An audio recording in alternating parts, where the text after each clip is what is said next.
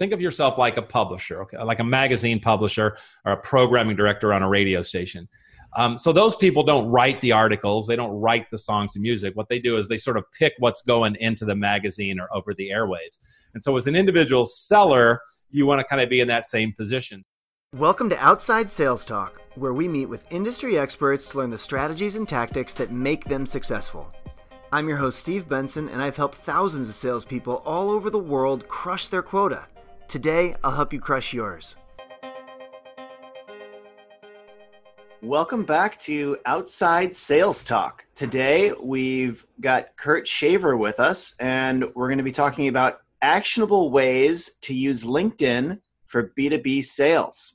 Welcome to Outside Sales Talk, Kurt. Hey, Stephen. I'm excited to be talking with you and sharing some information with your listeners today.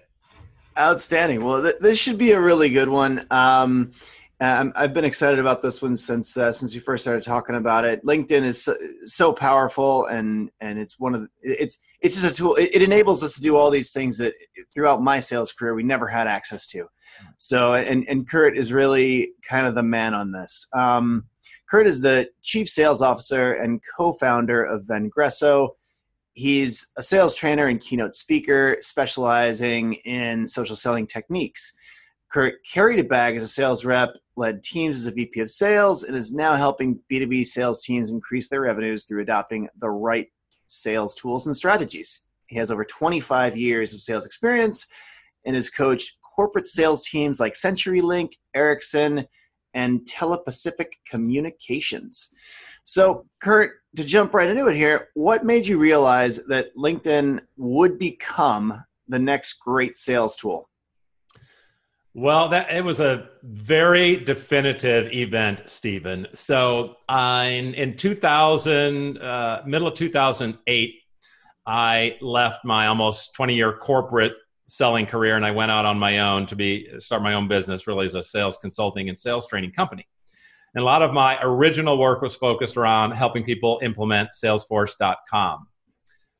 But along the way, LinkedIn started to get traction. You know, LinkedIn's 15 years old now, came out in 2003, so it was about 5 years old at that point. And people started to figure out that you could use it as a business development technique, and I was one of those, and I was using it to drive my own business and win clients. Well, since I was using it and selling to VPs of sales, right, they started to say like, hey, we want to find out more about this. So I was actually teaching a general sales lead generation seminar in it was February of 2011. And I was doing about 20 minutes on LinkedIn, but we were already about 10 minutes over. And I said to people, hey, I've got to move on because there's lots of other things. And somebody put their hand up and they said, hey, why don't you just do a whole workshop on LinkedIn? And I said, well, if I did that, how many of you people would pay to come? And every hand in the room went up. And I was like, that is a marketing opportunity, right? Okay. Yeah, okay. So I said, listen, it'll take me 3 months to put together the curriculum and, rent the venue and promote it and all that kind of thing. But in 3 months, I'll do it, right? So this was February 2011. I said, 3 months, I'll do it. I'm counting on all you guys to show up as you just said you would. Okay. So I do that. I get the room. I get the curriculum. We're getting up to about 2 weeks away from the seminar in the middle of May. And guess what happened at the beginning of May 2011? Guess. May 20. What? You tell me. LinkedIn went public, right? LinkedIn went public beginning of May 2011. So it's creating all this buzz. It's in the news. Everybody's like, this is going to be huge. Like, we got to get on it. What do we do? How do we learn LinkedIn? And there I was sitting there a week later with a public seminar, like all lined up and ready to go. So, what they say, it's better to be lucky than good. So I got lucky on that one, and that's been the focus ever since. Outstanding. Well, it makes a ton of sense. How should outside sales reps and managers use LinkedIn in the most effective way? Well, I think it's great for outside salespeople because usually outside salespeople they're trying to cover a lot of customers, right? They might have a territory, they might have a regular route that they go on their territory. But just in terms of touching people, obviously you've got all these inefficiencies with like, I've got to drive across town or I've got to drive across state or whatever it happens to be. You've got all these gaps versus an inside person that's just sitting there maybe picking up the phone or knocking out emails. Right. So for that reason, an outside salesperson has to be super efficient in order to kind of make as many customer and prospect touches as they want. And that's where the underlying power, obviously, of a social network as a communication channel, I think, is super important to an outside salesperson, because it allows you to stay both visible and valuable to your whole network, even if you might not get to that side of the state for another 2 weeks, right? So that's kind of the idea. Great. Part of the reason companies even hire field salespeople is because they want to, don't forget about us. We want this visibility. We're going to send somebody to walk into your office. Great. But again, if the gap is a 6-week route, what do you do in the 5 weeks between? So that's why, outside salesperson armed with one of these smartphones, you go to social and you can really keep your visibility very high. What types of activities do you think that the typical outside salesperson should focus on? Commenting, engaging, posting on their own content, blogging. Mm-hmm. How do you think they should be using LinkedIn? Well, we sometimes use the analogy of for a salesperson to think of yourself like a publisher when it comes to LinkedIn. So think of yourself like a publisher, okay, like a magazine publisher or a programming director on a radio station. So those people don't write the articles. They don't write the songs and music. What they do is they sort of pick what's going into the magazine or over the airwaves.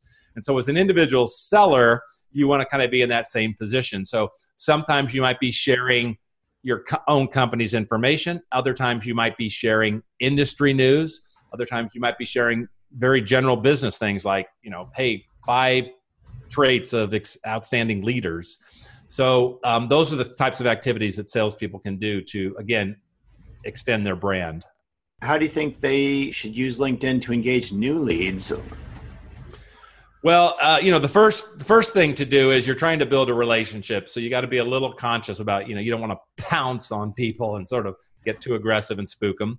So if let's say you've identified a prospect, you've identified a person, you've done a search maybe on LinkedIn, and you're sitting there looking at the person's profile. So we usually recommend this 3-step formula for inviting somebody into your LinkedIn network. Now, Stephen, I'll bet you have received at least one LinkedIn invitation that just was the default message, right? And it said, I'd like to add you to my network. And you thought to yourself, who is this person and why are they inviting me? Has that ever happened?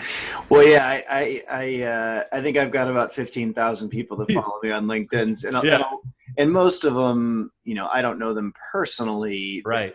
But they've heard my either interacted with my company or seen my videos or listened to my, read my blog or, listened to this podcast. I mean, there's a lot of places, and sometimes they'll say why they're friending me. Sometimes they won't. But yeah, definitely a lot that don't say where I don't know them, and that they don't say where they're coming from. Right. Yeah. And that's really the point, right? So the 3-step formula to invite somebody would be, start it off with some kind of context, do a little bit of positioning of yourself, and then just have a call to action, which is let's connect on LinkedIn. Mm-hmm. So you just gave a perfect example there. You're producing blogs and podcasts. If I wanted to reach you, right, and I was going to send you an invitation, it'd be like, hey, Steve, and I really like I listened to the podcast you did with Joanne Black of talking about referrals. I really got a lot of insights with it. Hey, my name is, Sally Jones. I work with so-and-so marketing organization, right? Since we share interests and a few connections, I thought we could connect. So then you see it, like you said, where this person came from. They heard my blog or they heard my podcast, right? And now I know a little bit about what they do. And it should give you a much higher level of comfort with connecting with that person. Yeah, that makes a ton of sense. People seem to just connect and not follow, but I don't know what the difference is exactly. Well, I guess maybe this is a good time to ask. What is the difference between those two? So when you connect to somebody on level 1 on LinkedIn, that's as tight a relationship as there can be on LinkedIn. And there's a lot of actions and privileges that come along with it. Number 1 is, first, you can directly message the person within LinkedIn when you're connected on level 1. You don't need to know their email. You can do it through LinkedIn messaging.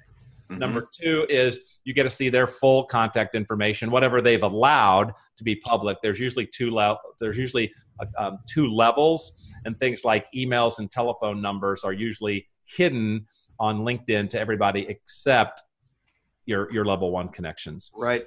The other thing is obviously you're going to see their engagement on LinkedIn come across your homepage feed, and you're going to see theirs come across your homepage feed. So that's if you're connected on level one. If you're just a follower, that's a little bit more of an arm's length relationship.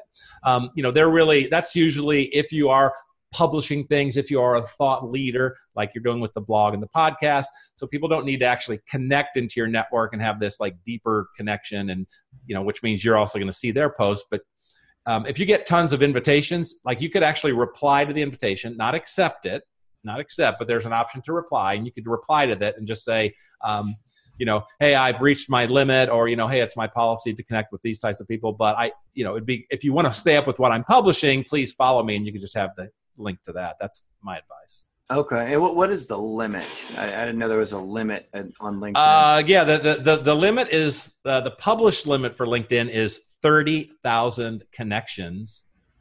And there are a number of people, including one of my partners, that's at 30,000 connections.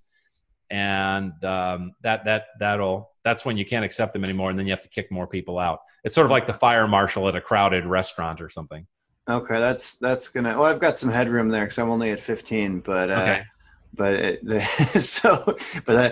I could imagine being the fire marshal there is going to be a real pain because I have to like look at them all and make sure it's not like my buddy that I'm being like, hey, exactly. If you'd like to follow me, please follow me. I mean, they definitely make me buy them a beer for saying yeah, exactly.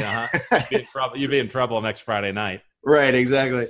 Well, what is your best advice then when it comes to making initial contact with a potential buyer on LinkedIn, and walk us through the process of starting a new relationship? Like you've walked us through the first how to reach out, but then how do you transition that into an actual relationship? Well, if we're really wanting to start a sales conversation, initiate a sales cycle with somebody, there's kind of a hierarchy of the methods that you would use, right? So the first method you would go to, the most powerful one, that's the one you had Joanne Black talking about, is to get a referral, right? So one of the huge benefits of LinkedIn is that when you're looking at a person's profile, it will tell you what your relationship is to that person by looking at your networks, right? So we often recommend, from a prospecting standpoint, it's one of the filters that people should use when they search for, I'm searching for this particular title in this particular industry, maybe in this particular geo. That's my ideal customer. Great. But one of the great filters is look at just your second level connections, because if you find people that are in your second level, that means by default, you have people that you're connected to that might be able to introduce you. Now, again, it doesn't guarantee everybody knows everybody in their LinkedIn network, but level one, or option one, the best option would be, can you get an introduction with somebody that knows it? Okay, if you strike out there, you may not have any common connections. Then you need to come up with some kind of a relevant nugget. Again, it's that context. Just like we've always done probably when we started in sales before LinkedIn, you got to find some context. What's the person interested in? What are they talking about? What trade shows do they go to? What news is going on about their company? Did they just launch a new product or merge with somebody? Or are they tackling a different market?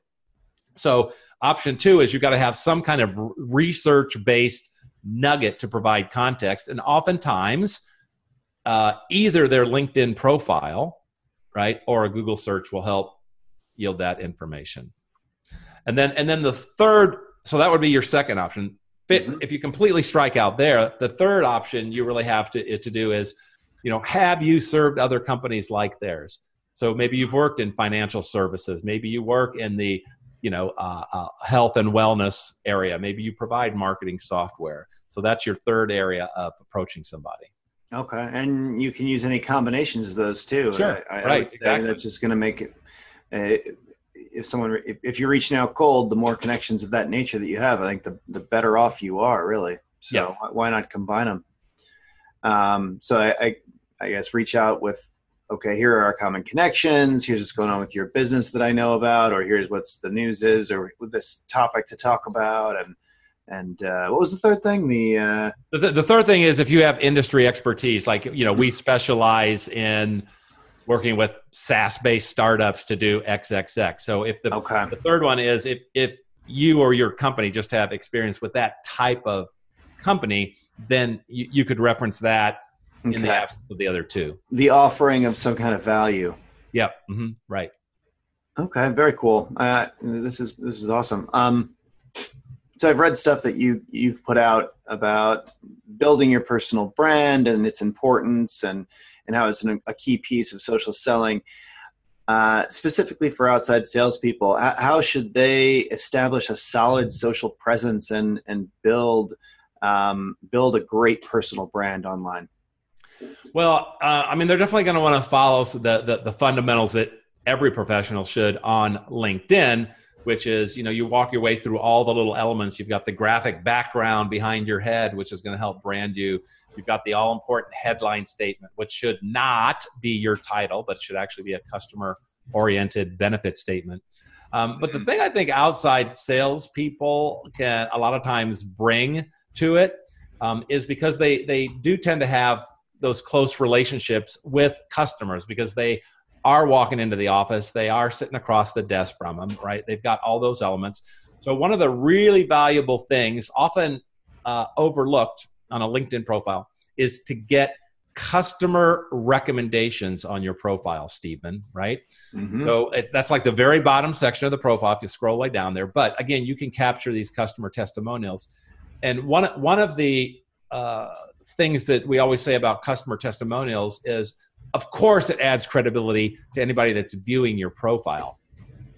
And you can also copy and paste those captured testimonials in all sorts of different media. Like it might go in your PowerPoint presentation. It might go in a proposal that you're sending to somebody or an email you're trying to open the door to. So from an outside perspective that have those close customer relationships, definitely, load up on some customer recommendations.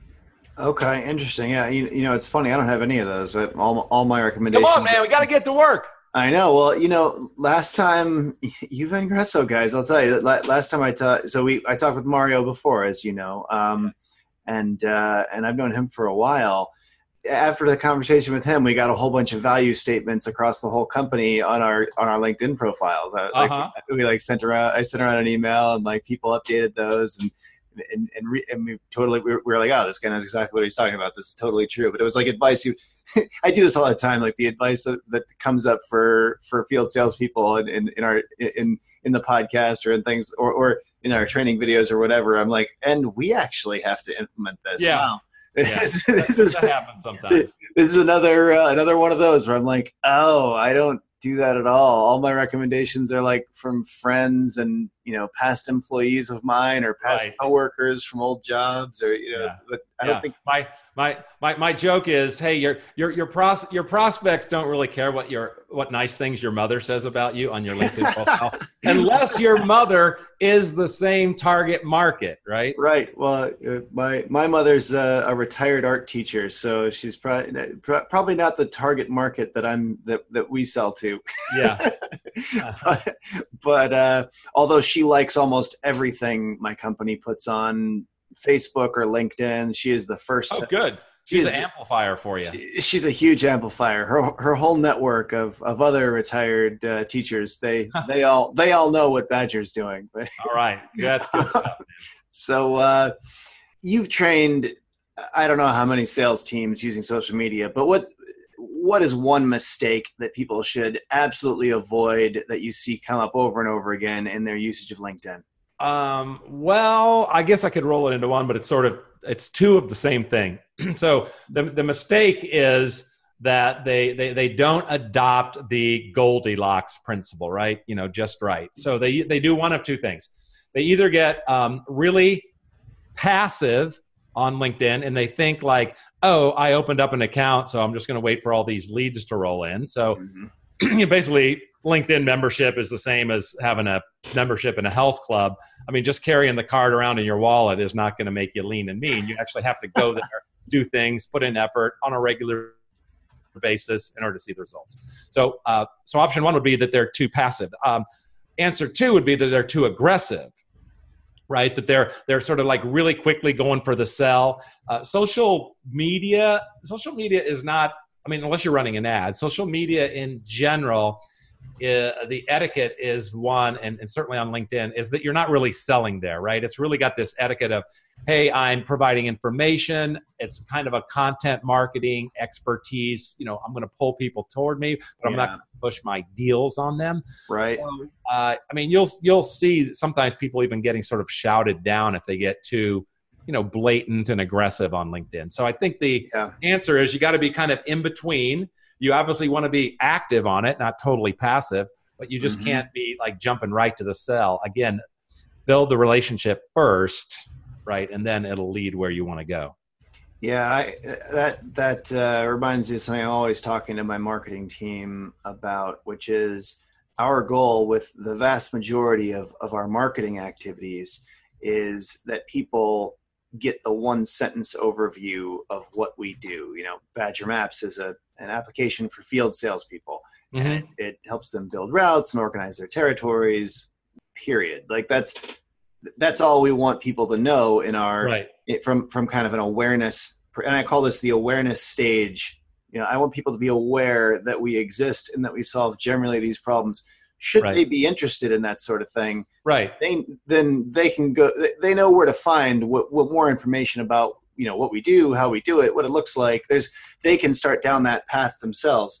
But the marketing team's job is not to walk them through the sales path. The marketing team's job is to get them to be aware that this thing even exists, and that if that basic value proposition is out there, you know how to use Google and find out all about it. Right. Exactly. But not to don't try to oversell. Don't try to push it on people. That if people are interested, they'll engage with us. Right. And that strategy has worked really well, you know, and you know, for our marketing team.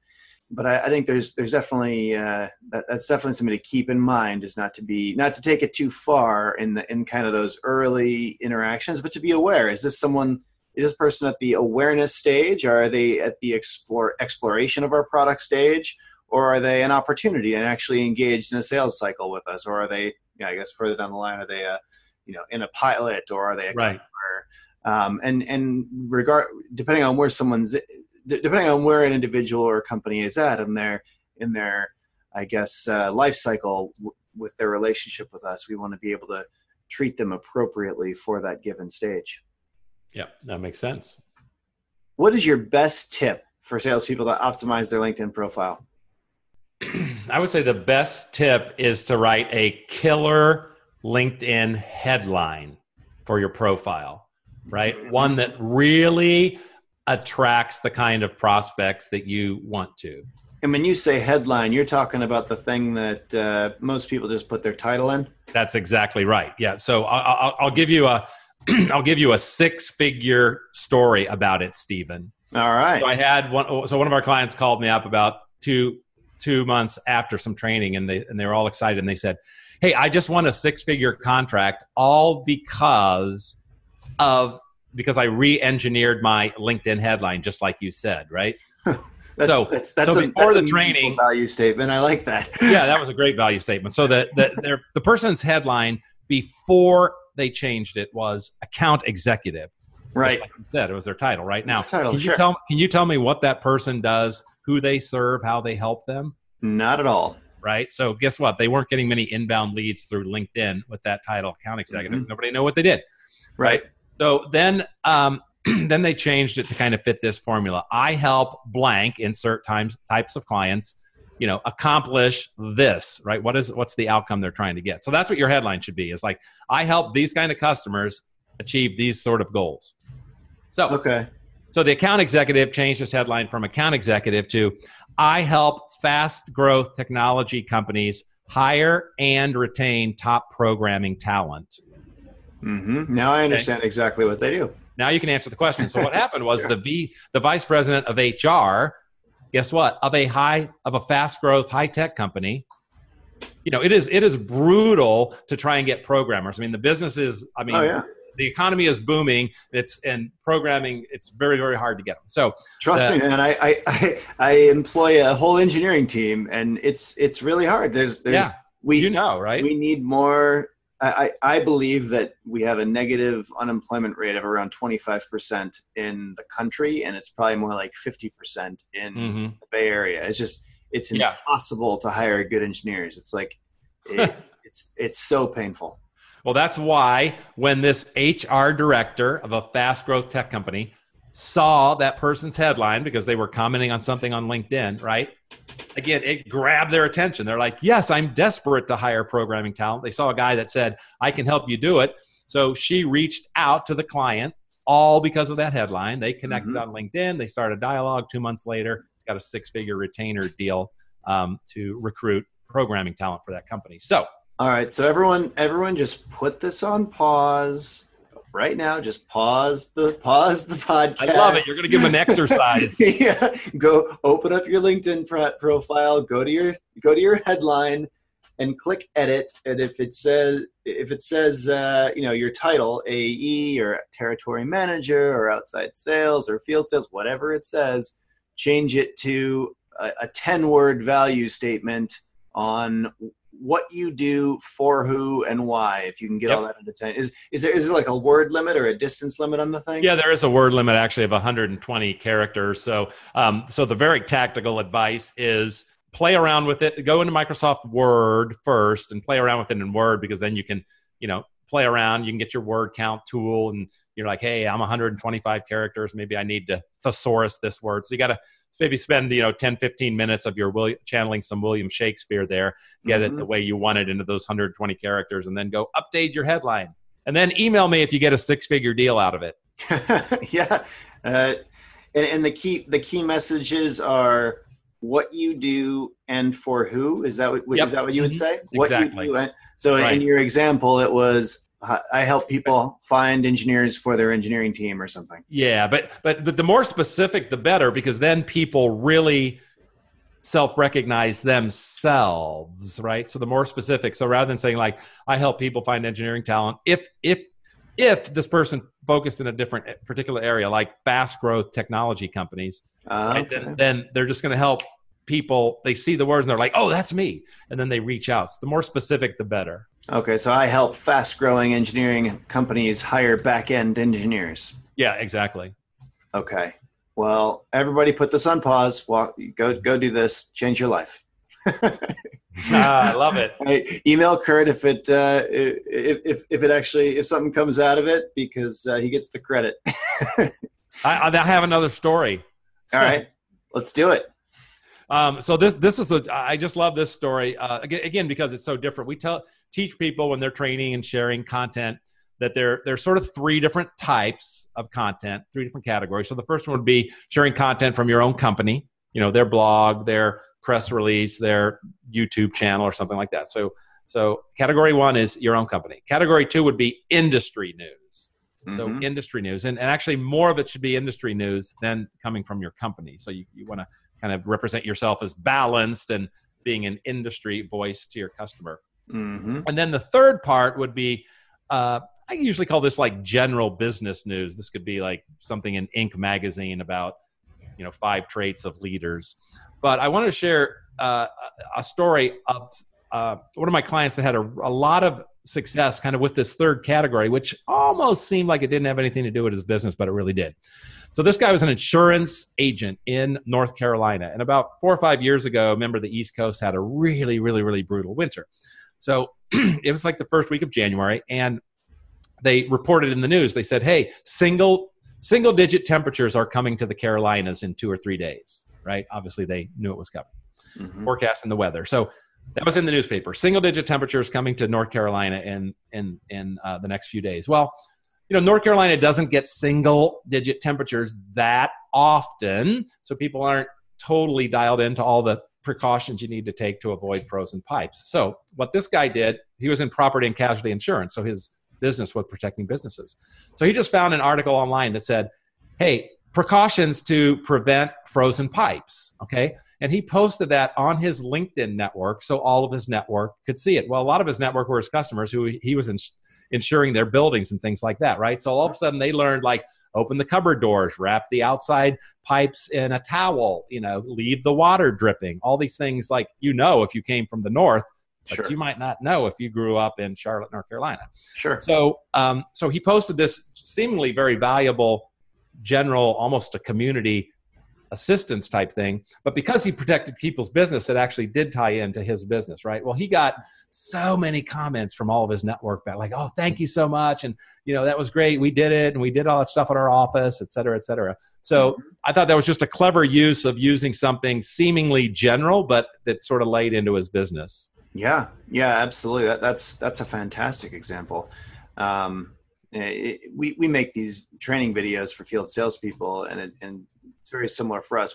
They're value creating in that, that we cover some topic, like how to get referrals, or how to overcome XYZ objection, or how to dress in sales, whatever it is, right? Like, and we post them to LinkedIn, and then obviously a lot of the people that are following me are in outside sales, so they'll comment or repost, and the things really fly around. So if you give people valuable things, LinkedIn, I mean, it's literally a platform to have good ideas fly around. Right.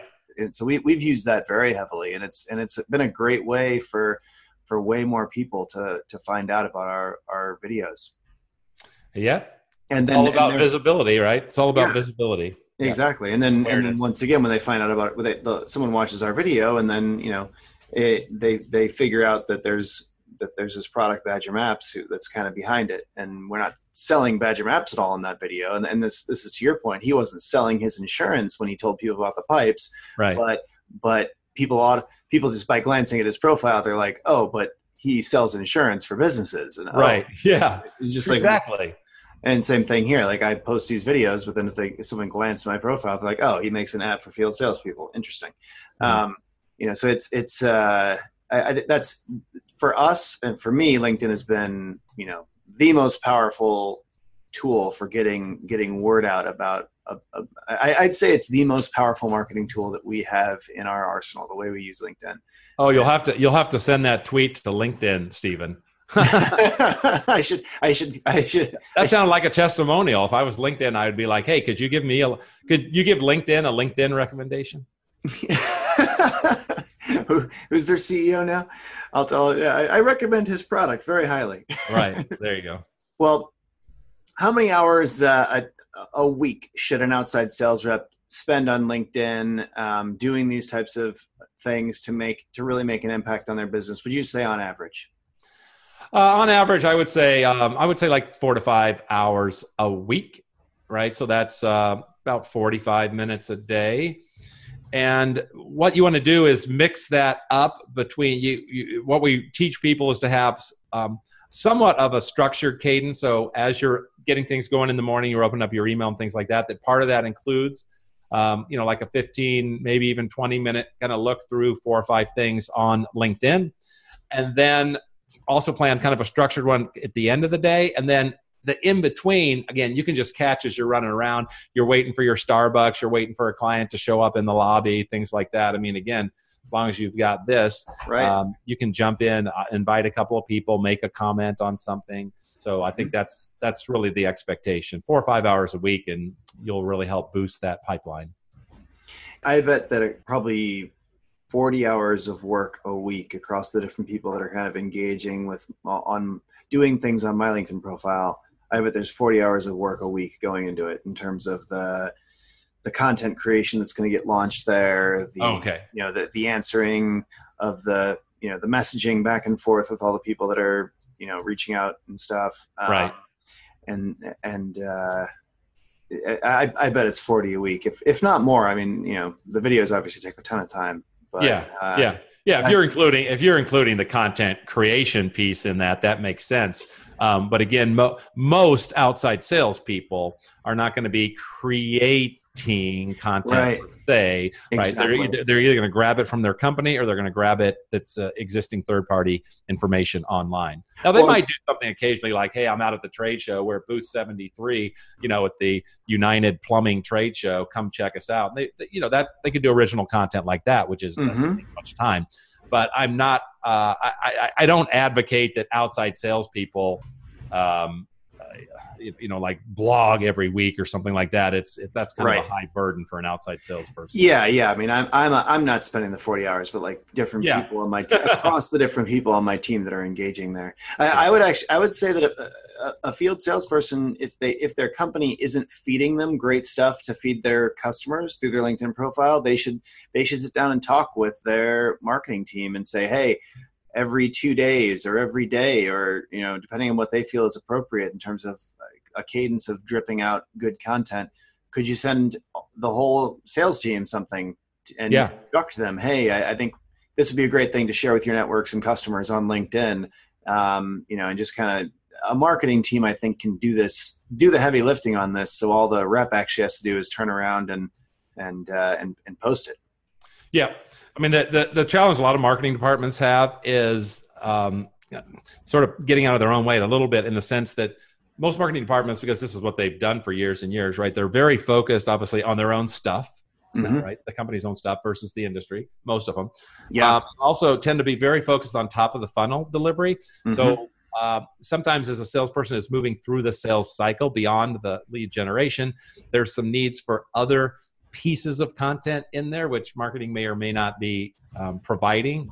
So one of the services that we do is something we call Content for Sales, and it sort of looks at that need.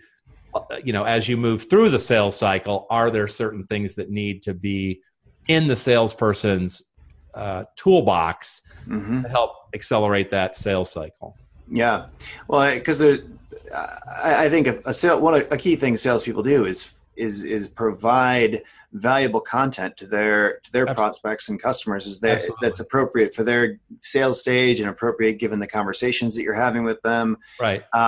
And there's also just content that's good for all your customers that you could send out to them. And I think marketing needs to take that into consideration. They can't just make awareness content for their to find new leads, but they also need to be creating marketing content for prospects who are at different stages in the sales cycle. They need to be creating content for customers. They need to be, and through the sales team is a great way to move that content out to all of them.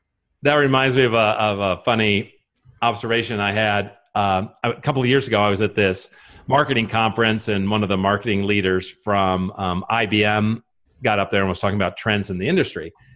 And he said, we did this survey, and it was 74% of CMOs say that their top initiative is to, deploy technology for better one-to-one communications, right? Personalized one-to-one communication. So it was marketing wanted to deploy technology for better one-to-one communication. Interesting. And I thought to myself, I know the technology for deploying one-to-one messages to customers. It's the Salesforce. Isn't that what the Salesforce does? Yeah, they wanted some automated thing, and it's going to grab these names out of the database and send these one-to-one emails. And I'm like, well, isn't that what the sales person does? Have conversations with customers one-on-one individually. Isn't that why you have a Salesforce? Yeah, well, it's interesting. I've worked at really big companies like IBM and Google, and now running Badger. One thing that constantly comes up is what an advantage it is, that I'm heavily engaged in marketing and sales enablement. Those are kind of the three areas that I spend most of my time in. I would say, well, in HR, I guess, but the marketing needs to be an enabler of sales. The marketing needs to, the customer of the marketing team, I believe, is the sales team. Yeah, and I agree. And they need to enable them and provide them with the tools they need to be successful. Leads just being one of those tools. Awareness of the company just being one of those assets. But I think that's a really important thing and it sounds like. It sounds like that guy from IBM, and I used to work there, but it sounds like he was basically, or I guess all the CMOs in that survey were kind of saying, we need to do sales enablement. And I think that's absolutely true. What would you say is your best piece of advice on joining and engaging in relevant LinkedIn groups? Well, I would say the biggest key there is find one that is active, which has become very difficult over the last year or maybe more. LinkedIn groups used to be a really powerful engagement communication platform, and I'm talking like 4 or 5 years ago. Yeah. And like a lot of different communication channels, it actually became like so popular that I think we ruined it, right? We ruined it by posting too much promotional information. It wasn't sort of the discourse and the question and answers and the expertise as much it was like, hey, all these outside links, check out my blog, come to my webinar, it's 50% off type of thing. And as a result, a lot of people just stopped engaging with groups. So LinkedIn is publicly stated that they're really in the midst of overhauling groups, that it did become, it got a little bit too spammy and people kind of abandoned it. So yeah, to answer your question, you're going to have, we don't even make a big training part out of groups now until it kind of gets jiggered, unless you're just lucky enough to find one of those rare groups that still has good engagement, it's not too promotional. Then I think we're going to have to wait and see what this revamp brings. All right. Well, with time in mind, final takeaway for the field salespeople listening today. What should they do as a first step to leverage LinkedIn for B2B sales? I would say definitely the first thing you've got to do as an outside salesperson, make sure you've loaded that mobile LinkedIn app there. And then when you get those 10-minute, 15-minute downtimes, right, jump into it and just start engaging, looking at what your network is saying or what is being said about your particular topic or industry. So just get that mobile app and engage on the mobile. Outstanding. Well, I like to close out. With the podcast here with a summary of what we've said, because I feel like a lot of people are driving around in their cars and stuff, and so if I give a quick 1-minute overview, it seems to make a lot of this stuff a lot stickier. Okay. So to summarize what we've talked about with Kurt today here, especially in outside sales, you have to be efficient in your communications and stay on top of what your customers are up to while on the road, and LinkedIn is the best tool for that. It allows you to stay visible and valuable to your whole network, even if you don't get to see them face-to-face for some time. Think of yourself like a publisher when you use LinkedIn. Pick the best content for your goals and share it frequently. When first contacting a potential lead, send a personalized invite that states clearly why you'd like to connect and who you are. A great way is also to get a referral from someone to a lead that is a second-level connection. If you have a common contact, try to get that warm intro. You should also find out if you have served other companies like theirs before and mention that in the first outreach message to add value to get their attention. It's very important to get customer recommendations on your LinkedIn profile. That's something that I have to do. It adds credibility, and you can also use it in emails, presentations, or proposals as testimonials. One thing to avoid on LinkedIn is being too passive. You have to put in some time and effort to leverage the network successfully. But also don't be too aggressive and go for the sales right away. Social selling is more about providing value and information and getting people that awareness so that people come to you in that way. To optimize your profile, write a killer LinkedIn headline that clearly gets your value proposition across to your potential buyers. You can put something like, I help this type of customer achieve this kind of goal. The more specific, the better, because you really want that to resonate with your prospect. When it comes to sharing content on LinkedIn, focus on these 3 categories: news and content from your company, industry news, general business news, such as articles from Inc. or Forbes. Also, try to post things that are useful for potential buyers in your network to engage with them. You should spend about 45 minutes a day on LinkedIn and approach it in a structured way, maybe 15 minutes in the morning, then again later in the day, and another 15 minutes in the evening to look through articles, updates to your network, share content, etc. Just you can jump in and out of the mobile app as the day goes by when you got 10 minutes waiting here or there.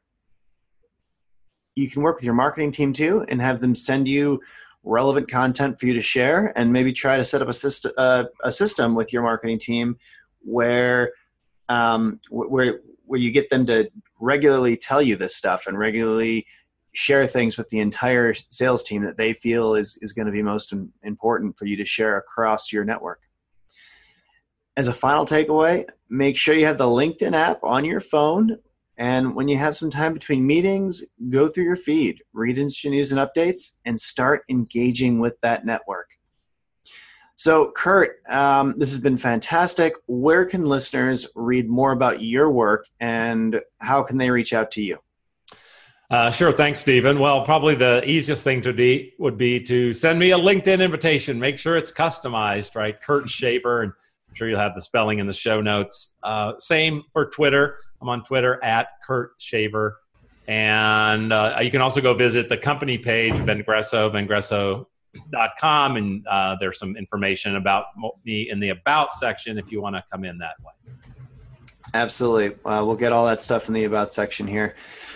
Well, I hope you've enjoyed this episode of the Outside Sales Talk. If you have any feedback or other topics you'd like me to talk about or get experts in to cover, feel free to reach out to the team running this at feedback@outsidesalestalk.com. If you like the podcast, please subscribe to it and leave us a review. It really helps spread the word and get more outside salespeople to just like you to find out about us. So take care and talk to you next week.